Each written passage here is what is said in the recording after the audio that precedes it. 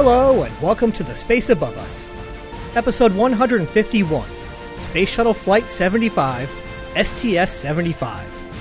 Tethers in Space are a snap.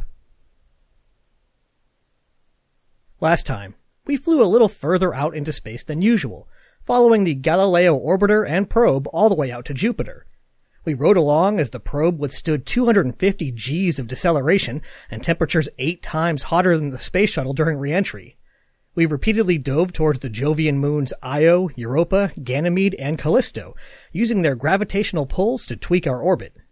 We learned that Europa is maybe the solar system's biggest gusher, with a malleable outer layer and a liquid core. And we did it all on no more than 40 bits per second of data. On today's mission, we'll again be flying in close proximity to mysterious spheres flying in space, but on a considerably different scale. That's because today we'll be carrying one of the stranger payloads to ever fly on the space shuttle, the Tethered Satellite System, or TSS. Visually, TSS is a 1.6 meter wide, bright white ball with a couple of odd-looking extendable appendages sticking out of it. But once it's deployed, its most striking feature, the one that made it so unusual, becomes apparent. It was connected to the shuttle by a long white tether. This is weird, because typically when we deploy a satellite out of the payload bay, the crew goes to great lengths to ensure that it cleanly separates and never touches the orbiter again. But TSS is a little weird. If this concept sounds familiar to you, there's a good reason. TSS actually first flew 4 years earlier on STS-46. I'll leave the details up to episode 121, but the flight did not go as planned. In fact, it ended up being sort of an embarrassment. Before spooling out even 300 meters of tether, the experiment came to a more or less literal grinding halt thanks to a protruding 6mm long bolt. The bolt had been added late in the process, after testing had been completed, when there was some concern about how securely the reel was mounted to the payload bay.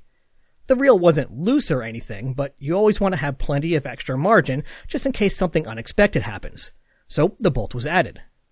Unfortunately, those integration tests exist for a reason, and by bypassing them, the reel sure was securely attached to the payload bay, and most of the tether was trapped on the reel. There was no option but to wind TSS back in and move on to the other objectives of the flight. Well, today, TSS is getting another chance with TSS-1R, the R standing for reflight. Getting a reflight was not a guarantee. For every experiment flown on the space shuttle, there are others that had to be left on the ground.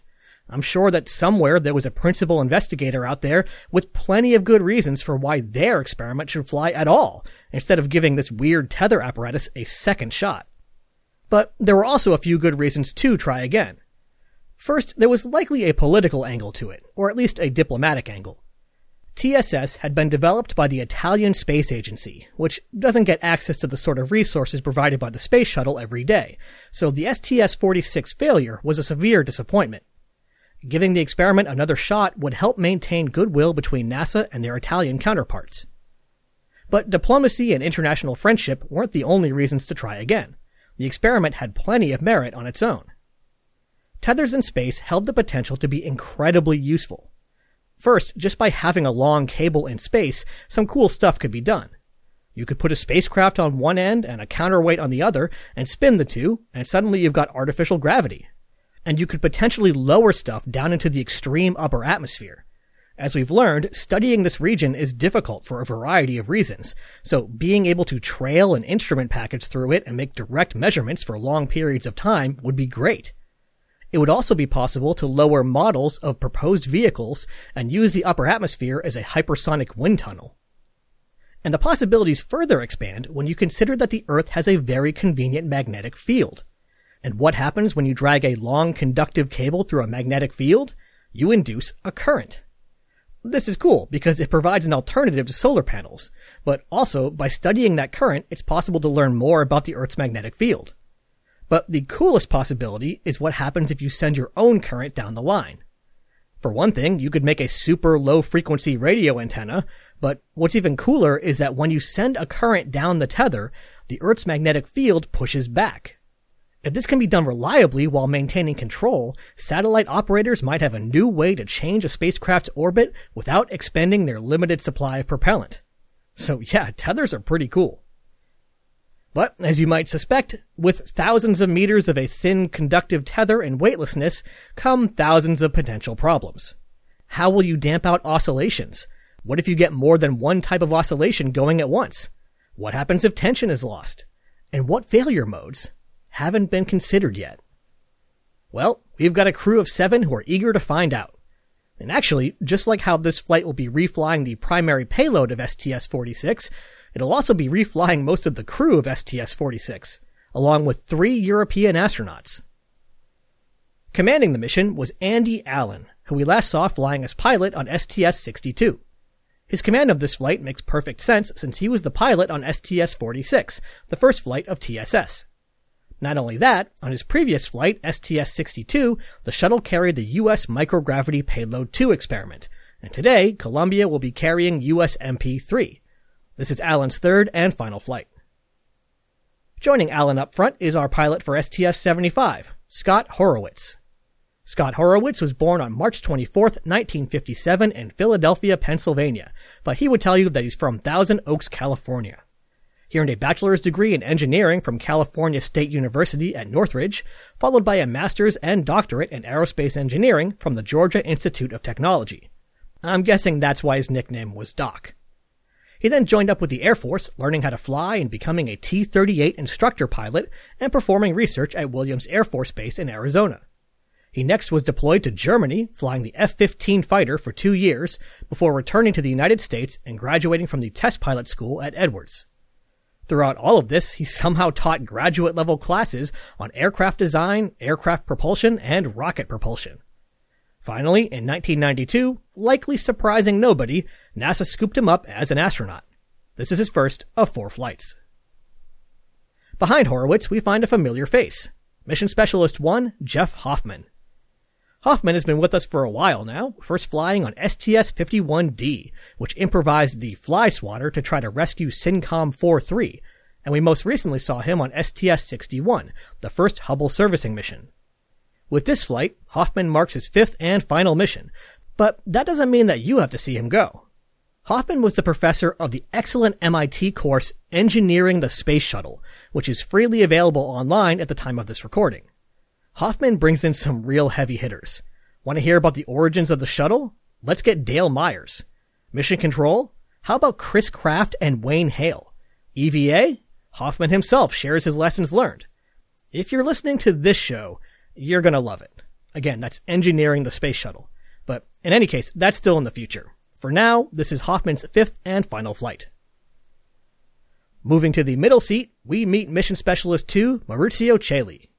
Maurizio Celli was born on May 4th, 1959 in Modena, Italy.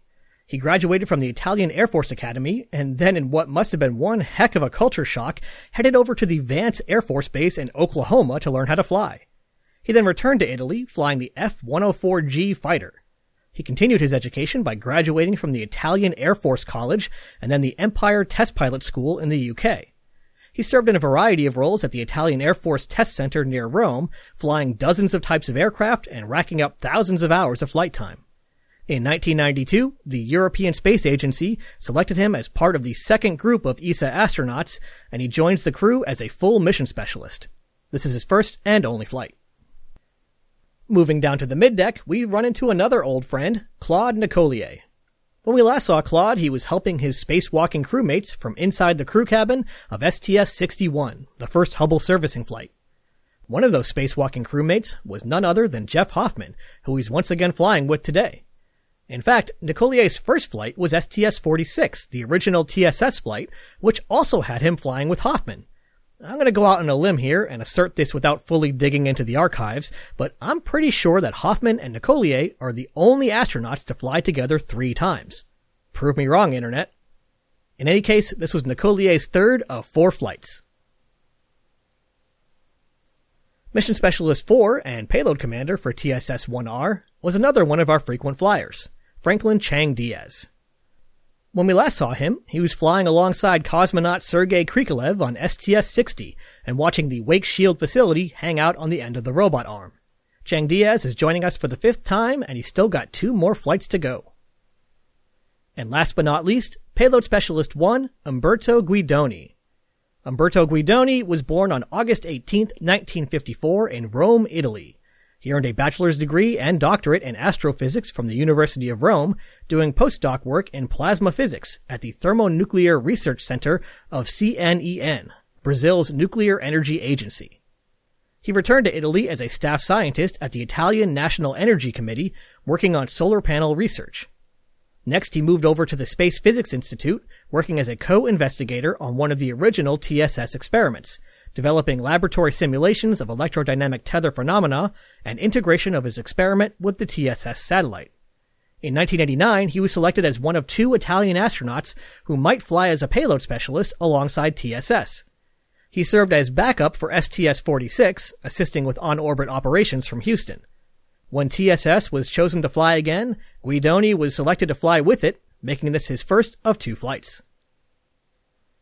So just to recap that, commanding this flight was the pilot from STS-46, and we've got 3 mission specialists from STS-46, and the backup payload specialist from STS-46. There's a lot to be said for having some team continuity. In order to allow for around-the-clock operations, we will once again be splitting up into multiple shifts, but we're actually going to take it one step further than usual. In addition to a red team and a blue team, we'll also have a white team that will be focusing on electric power generation experiments on TSS. The red team was pilot Horowitz, mission specialist Chaley, and payload specialist Guidoni. The blue team was mission specialist Nicolier and Chang Diaz, and the white team was Commander Allen and mission specialist Hoffman. Once TSS operations were done, the white team would join the blue team. On February 22, 1996, the countdown proceeded smoothly with no unplanned holds, and at 3:18 p.m. Eastern Standard Time, Space Shuttle Columbia lifted off of the pad for the 19th time. The slow buildup of tension of the countdown soon led to spikes of adrenaline when the pilot crews scanned their instruments and noticed that the left main engine was reporting only 40% of the expected combustion chamber pressure. This surely led to even more adrenaline when instead of an RSLS pad abort, the twang completed, Columbia rocked back to vertical, and the solid rocket boosters ignited. With one engine at 40%, the crew wasn't going to experience an RSLS abort on the pad. They were going to become the first crew to execute a hair-raising RTLS return to launch site abort. Or were they? After a quick consultation with the ground, it turned out to just be a local instrumentation error. Ground telemetry confirmed that the engine was performing at the expected 104% of rated thrust, and all was well. Though presumably also performing at 104% of rated thrust were the pilot crew's hearts.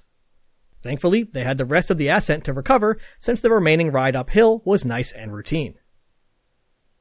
As the crew opens the payload bay doors and settles in for their lengthy stay on orbit, how about a fun fact? Installed on one of the IBM laptops used to help control the TSS experiment was a free operating system, usually just used for hobbies, nothing big and professional like GNU. That's right, less than 5 years after it was created, Linux was flying in space.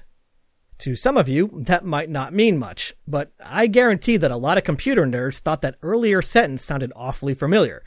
That's because I adapted it from the opening line of a famous email written by Linux's creator, Linus Torvalds, announcing the start of the project. The little operating system that could had taken yet another step to the big leagues. But I'll leave the twists and turns of the Linux story to some computer history podcast. TSS deployment was scheduled for Flight Day 3, but there was still plenty of prep work to do before that could happen, and unfortunately that prep work didn't go completely smoothly. First, the encoder, which told the crew how much tether had been spooled out, was somehow already set to 23 meters instead of 0, but that was easy enough to fix. There was also some trouble with the data display control system, but that was fixed with a cable swap. More problematic was a multiplexer-demultiplexer that essentially kept rebooting itself. These devices were used to move data around on the orbiter's network of data cables in such a way that the same cables could be shared between different devices. This way, the orbiter didn't need to be weighed down with even more cabling than it already had. With this multiplexer-demultiplexer rebooting, the ground was losing critical telemetry from the TSS payload, so the decision was made to push back the deploy by a day to give the ground more time to troubleshoot. 24 hours later, the ground had worked it out, and the crew was ready to try again. First, the telescoping boom that TSS rested upon needed to be raised up to its full height, nearly 12 meters above the payload bay. The boom looked like a boxy girder that you would make out of K'NEX or similar building toys. By raising TSS up and above the payload bay, the risk of the round little satellite making contact with the orbiter was greatly reduced. But before we release TSS, let's think about which way we want it to go. In order to ensure that the tether went where desired, it was important to carefully choose Columbia's attitude for this deploy process. As we've learned from the rendezvous missions, the geometry of two spacecraft in low Earth orbit dictates their relative motion. Setting aside perturbations from drag, the lumpiness of the Earth, spacecraft thrusting, and so on, let's consider two spacecraft in the same orbit, the shuttle and TSS.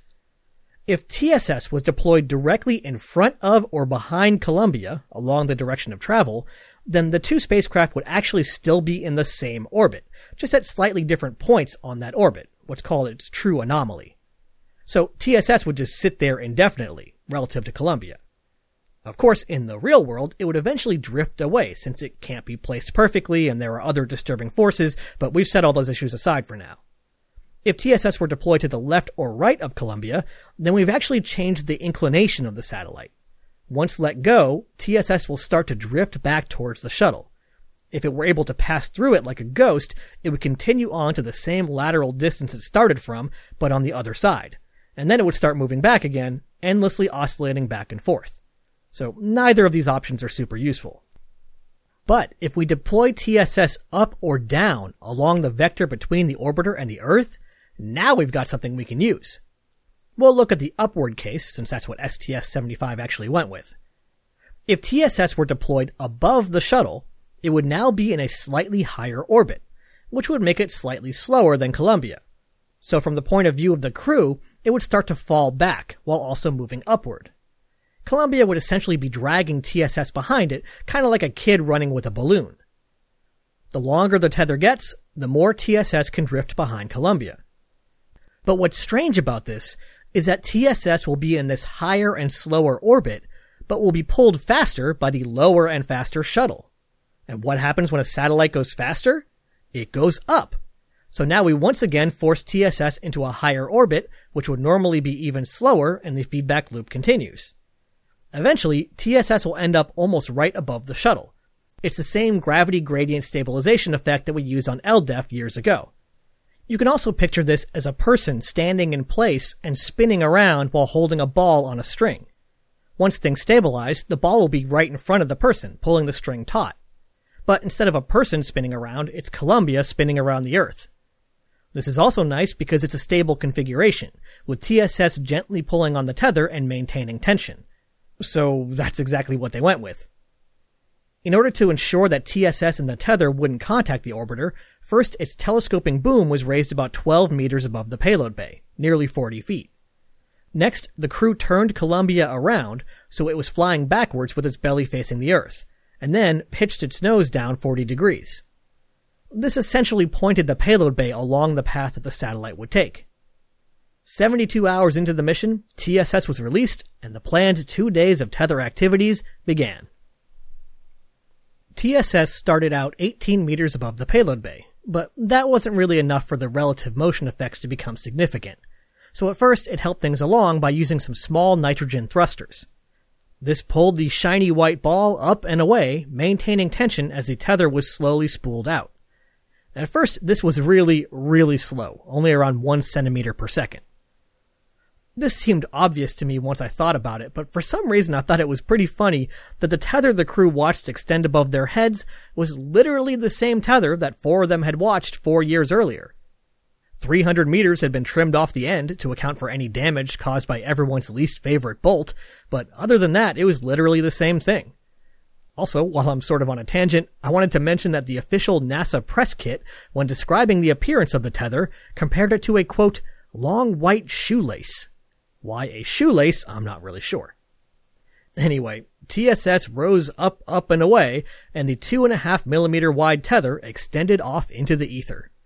Over the course of 5 hours, the satellite moved further and further away, with the speed of the tether ramping up to a maximum of 2.2 meters per second, around 5 miles an hour.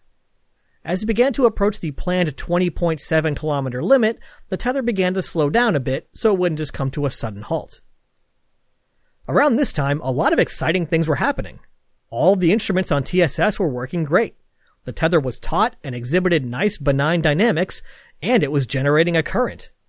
The tether was white thanks to its protective coating, but at its heart was a copper core, making it conductive.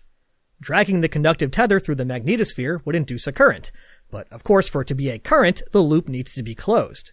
To do this, electron guns were mounted in Columbia's payload bay, which fired them off into space. The electrons would skip the insulated outer sheath of the tether and find TSS, which was coated in a special electron-friendly paint. Then they would rush down the conductive core of the tether back to Columbia and complete the circuit. Scientists on the ground were already seeing something like 3 times more voltage than had been expected, up to 3,500 volts. The returned current hit as high as 480 milliamps. So combine that with P equals IV, and we find that TSS was generating almost 1.7 kilowatts of power. That's some serious power. You could easily run a satellite or even a small house on that. Around this time, Jeff Hoffman noticed an interesting phenomenon. Rather than being perfectly straight, the tether seemed to have developed a long arcing bow. This wasn't really troubling, but it was sort of interesting since he hadn't expected it. And what do we do when we see something weird in space? We document it. So Hoffman got out a video camera and began filming the distant TSS and tether, both of which were shining brilliantly white thanks to them reflecting sunlight. Suddenly, he noticed a distinctive rippling pattern appearing in the tether, and with a sinking feeling of déjà vu, he knew that the 19.7 kilometers of deployed tether had gone slack. The last time this had happened, it was because of the mechanical interference in the deployment reel, which brought the experiment to an early end. Hoffman looked to the boom and instantly understood 2 things. One was very bad, and one was very good. He grabbed the radio and called down these 2 facts in that same order. Quote, "Houston, the tether has broken at the boom. The tether has broken. It is going away from us." The bad news here was obvious. The tether was broken, and that was the end of the TSS experiment as it had been planned. But the fact that the breakage had happened on the shuttle end was actually very good news. If it had broken on the TSS end, then nearly 20,000 meters of tether would be flying back towards the orbiter. They would have had to quickly cut the bottom of the tether and then scoot out of the way. Instead, with the tether severed at the boom, TSS was no longer constrained, and orbital mechanics were free to kick in again. TSS was going much faster than it normally would have in its higher orbit, so it and the tether, which was all clumped and tangled near the bottom, flew away at around 24 meters per second, up and away from the shuttle. With no immediate danger, the crew focused on documenting the state of the tether in the last few minutes before orbital sunset when they lost sight of it. As luck would have it, at the moment that the tether snapped, the 4 crew members who were awake were the 4 who had flown together on STS-46. I can only imagine the looks they exchanged when they realized that once again, the tethered satellite system had not gone according to plan. We'll talk about why this happened in a minute, but first it's worth noting that the experiment actually wasn't quite over yet. At the moment of the snap, TSS had safed its instruments and was actually completely fine, happily running on battery power. Before long, technicians on the ground were able to send commands directly to TSS and told it to turn its instruments back on. Over the next few days, as the batteries drained, they were able to collect some more data and downlink instrument readings from the wayward spacecraft. Thanks to their new relative orbits, within a few days Columbia passed within 90 kilometers of TSS and its tether, and there was actually some discussion of maybe attempting a rescue rendezvous, but unfortunately there wasn't enough propellant to try.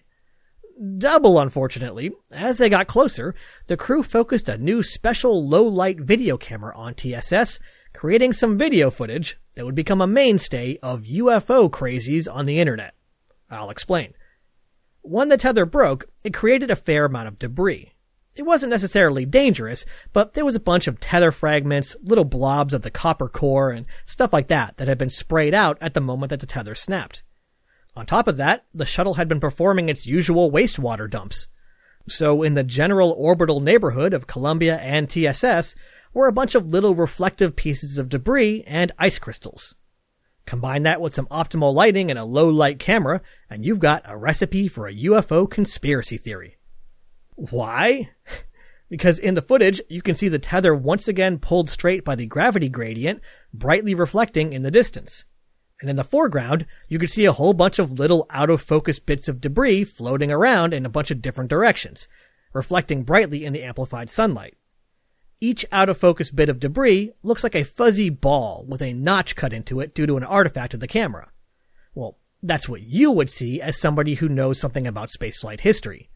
What the UFO people apparently see is a swarm of super advanced spacecraft behind TSS, investigating it and trying to get it to stop eating their electric food source. I'm not joking. The UFO people apparently aren't bothered by the fact that if the points of light were behind the nearly 20-kilometer long tether, then each one must be at least several hundred meters across and clearly visible from the shuttle and the ground. But I guess that's the least of their problems. Alright, so what happened? Why did the tether snap? The short version is that electrical arcing burned through enough of the tether that the 6.8 or so kilograms of tension was enough to snap what was left. For the much, much longer version, you can shoot me an email at jp@thespaceabove.us and I'll send you the 365-page failure investigation report. But for something in the middle, it turns out that making a 22-kilometer long tether that can survive the rigors of spaceflight is not the easiest thing in the world. At some point in the lengthy manufacturing process, little bits of foreign material were introduced to the tether, stuff like metal shavings and other little things. That's not great, but it wouldn't be enough on its own to cause a problem. But when the tether was wound onto its reel, it was under a great deal of tension, which had the effect of compressing the tether and any foreign bodies against itself. And it sat like that for years before STS-46 and then again before STS-75. As it unspooled in space, a portion of the tether with a damaged sheath was revealed, and thanks to the 3,500 volts of potential built up by the tether, an electric arc formed between the damaged area and the orbiter structure. The arc lasted intermittently for 9 seconds as the tether moved through the lower mechanism up into the boom, burning away at the tether until finally it snapped. This was actually exactly what the crew guessed almost immediately. By using some powerful telephoto lenses, Hoffman was able to get a close-up look at the broken end of the tether that was still in the boom. The tether end was frayed and charred. All they could do was wind the remaining tether back on the reel, retract the boom, and turn to the other work to be done on the flight. In one bit of irony, if scientists had known that the voltage would be as high as it was, Hoffman speculated that they likely would only have extended the tether out to around 10 kilometers, and the damaged portion would have never been exposed. Oh well. The official NASA material twice called TSS a, quote, scientific adventure, and they were more right than they could have known. Luckily, there was plenty else on board to keep the crew occupied. The most engaging one, and the one I suspect they had the most fun with, was a new experiment glove box that had been installed on the middeck. This again is one of these things you've likely seen, where an experiment is contained inside a transparent box that has gloves built into the side of it, so the crew can operate the experiment while keeping whatever it is safely confined inside the box. It also provided an opportunity to test the new glove box design for use on the ISS. Inside the box was something that we definitely want to keep contained. Fire. Yes, we're once again setting stuff on fire in orbit. It was extremely important to understand the behavior of fire and smoldering materials in microgravity for pretty obvious reasons. If we don't understand fire, we can't detect fire and suppress it before it becomes a lethal hazard. On Earth, we detect fire by putting smoke and heat detectors up near the ceiling. This works because the fire heats up the air, which makes it less dense, and thanks to gravity, the more dense air around it scoots down, pushing the hot air up, conveniently allowing us to detect smoke and heat and fire. In space, of course, there is no up. In fact, fire can sometimes operate backwards from how you might expect. On this particular experiment, a slight breeze was introduced into the scenario to see how the fire would behave. It actually would burn towards the breeze, since that was the source of fresh oxygen. And when material smoldered, since it had no upward direction to go, it just sort of meandered around in these weird, oddly unsettling patterns. It looked sort of like a fire spider. In an oral history, Hoffman recalled, quote, "We had a lot of fun burning things. We eventually burned all the fuel they had given us, and we offered to start tearing up flight books and things, but they said, no, you've done enough. We had a great time. Bunch of little kids building fires in space. That was fun." The other major experiment on board actually required as little crew interaction as possible. The U.S. Microgravity Payload 3 experiment was, as you may have guessed, the third flight of the USMP suite of material science experiments that we've seen previously fly on STS-52 and STS-62. As you recall, these were a handful of experiments that were operated remotely from the ground and were seeking to use the weightless environment to study effects that were not possible on the ground. Stuff like nailing down the critical point of xenon, crystals, dendritic growth of metals, and so on. I'll refer you to the STS-52 and STS-62 episodes for more details. What's different about this flight is that with 2 shifts, the crew would be operating around the clock. Apparently, when they found out, the scientists operating the experiments were horrified. With the previous flights, eventually the crew went to sleep and stopped moving around, and they could count on around 8 hours of smooth flying in which to do science. But now, at all times, somebody would be awake and potentially bouncing around the crew cabin. Not to worry though. As usual, astronauts are a pretty adaptable bunch. First, the USMP experiments were only performed when one shift was asleep, so they'd only have half the crew to deal with. Second, the crew understood the needs of USMP and were happy to accommodate. Part of the experiment involved flying some very sensitive accelerometers, so scientists could know what sorts of disturbances their experiments had been subjected to. The crew simply put a real-time display of that data from the accelerometers onto a laptop computer in the cabin and kept an eye on it. Pretty soon, through trial and error, they figured out what made big disturbances and what didn't, and how to live alongside the sensitive experiments. It turns out this is actually pretty incredible for the crew. We once again turn to Jeff Hoffman's oral history for a quote. In order to accomplish this, they had to declare that these 8-hour periods, when the other shift was asleep, were the so-called quiescent periods. They weren't allowed to give us experiments to do, any jobs. So for the best part of a week, for 8 hours a day, we just had to float and look out the windows. I felt as if I were a space tourist. It was really quite extraordinary. You basically had to float, because any time you touched a wall, you could cause a disturbance. He later continued, saying, "I found that without any feedback from your body, if you're truly relaxed, you could actually almost lose a sense of physical reality. I would just be floating there as a disembodied consciousness, which was really a very unique and pleasant experience." Sounds both incredible and a little freaky. The crew got even more time to experience the joys of weightlessness because the UMP experiments were going so well that an extra day was added to the flight. After the drama of TSS-1R, life on board the lengthy mission continued with a steady rhythm. Footage shot on board showed the usual antics such as the crew making balls of water to slurp out of the air. Claude Nicollier decided that the water wasn't complete without a goldfish swimming around in it, so he added a few.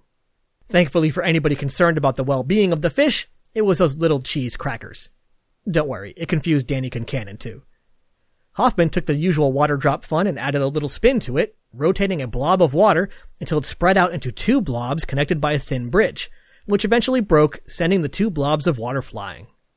At one point during the flight, Columbia passed near the Himalayan mountains, and the crew shot some really incredible footage. First, they managed to zoom way in and find Mount Everest, which in a few months would see its busiest and deadliest climbing season to date. But then what's amazing was that as Columbia continued on over the Pacific Ocean, the crew kept the video camera trained on the massive mountains, and you could clearly see them sticking up over the limb of the Earth, slowly setting as the orbiter continued on. It's rare to really get a sense of the 3D nature of the Earth from space, so the footage caught me off guard and really made an impression. If you want to see it for yourself, it's in the STS-75 post-flight presentation, which is easy to find online, but I'll link it in this episode's announcement tweet, and if I ever get around to making it, the show notes page. Lastly, near the end of the flight, 2 crew members gathered together on the flight deck for a photo op. Jeff Hoffman and Franklin Chang Diaz held up a sign that read, 2,000 hours.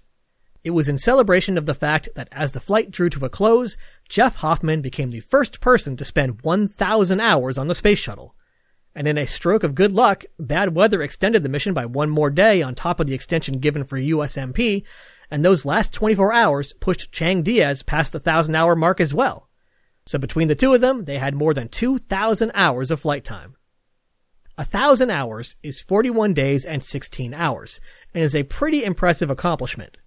Commander Allen, with his test pilot background, pointed out that logging 1,000 hours in any vehicle is a significant milestone, but being the first to do so is a special honor. So, good job, Jeff and Franklin. As I mentioned, the temperamental weather at the Kennedy Space Center pushed the flight out by one more day, but after the 2,000-hour celebration, it was time to once again suit up, close the payload bay doors, and head home. After an uneventful re-entry and landing, Columbia rolled to a stop, closing out a mission lasting 15 days, 17 hours, 40 minutes, and 21 seconds. At first, this mission might seem like kind of a mixed bag, and I guess that's fair, but in a lot of ways, it was a wild success. First of all, USMP-3, the glove box combustion experiments, and a number of other smaller science experiments all worked great, and time-wise, those were the bulk of the mission. But even with TSS-1R, the flight is more of a success than it might seem. Let's get the obvious out of the way. Yes, the payload was lost when a manufacturing flaw led to a powerful electric arc burning away its tether. It was a potentially dangerous situation, it led to the unplanned loss of a spacecraft, and frankly, after the debacle of STS-76, it was pretty embarrassing. But also, a ton of science had gotten done. Scientists discovered that the tether generated way more voltage than expected. They learned about the dynamics of long tethers being dragged around in space, and they were even able to continue operating experiments after the tether snapped. After this flight, we're not going to be seeing tethers in space again, at least not in the shuttle program, and I think that's really a shame. Yeah, it didn't go as expected, but we learned so much. The crew spent hundreds of hours working in simulators and learning how to properly handle the dynamics of a wobbling tether in space. Scientists proved that a significant amount of power could be generated, and that the tether could be controlled if manufactured flawlessly. To me, this flight proves that tethers are a worthwhile concept to pursue. So hopefully, in the not-too-distant future, we'll once again see the incredible and perplexing sight of a brilliant white tether fading off into the black. We just won't tell the UFO people.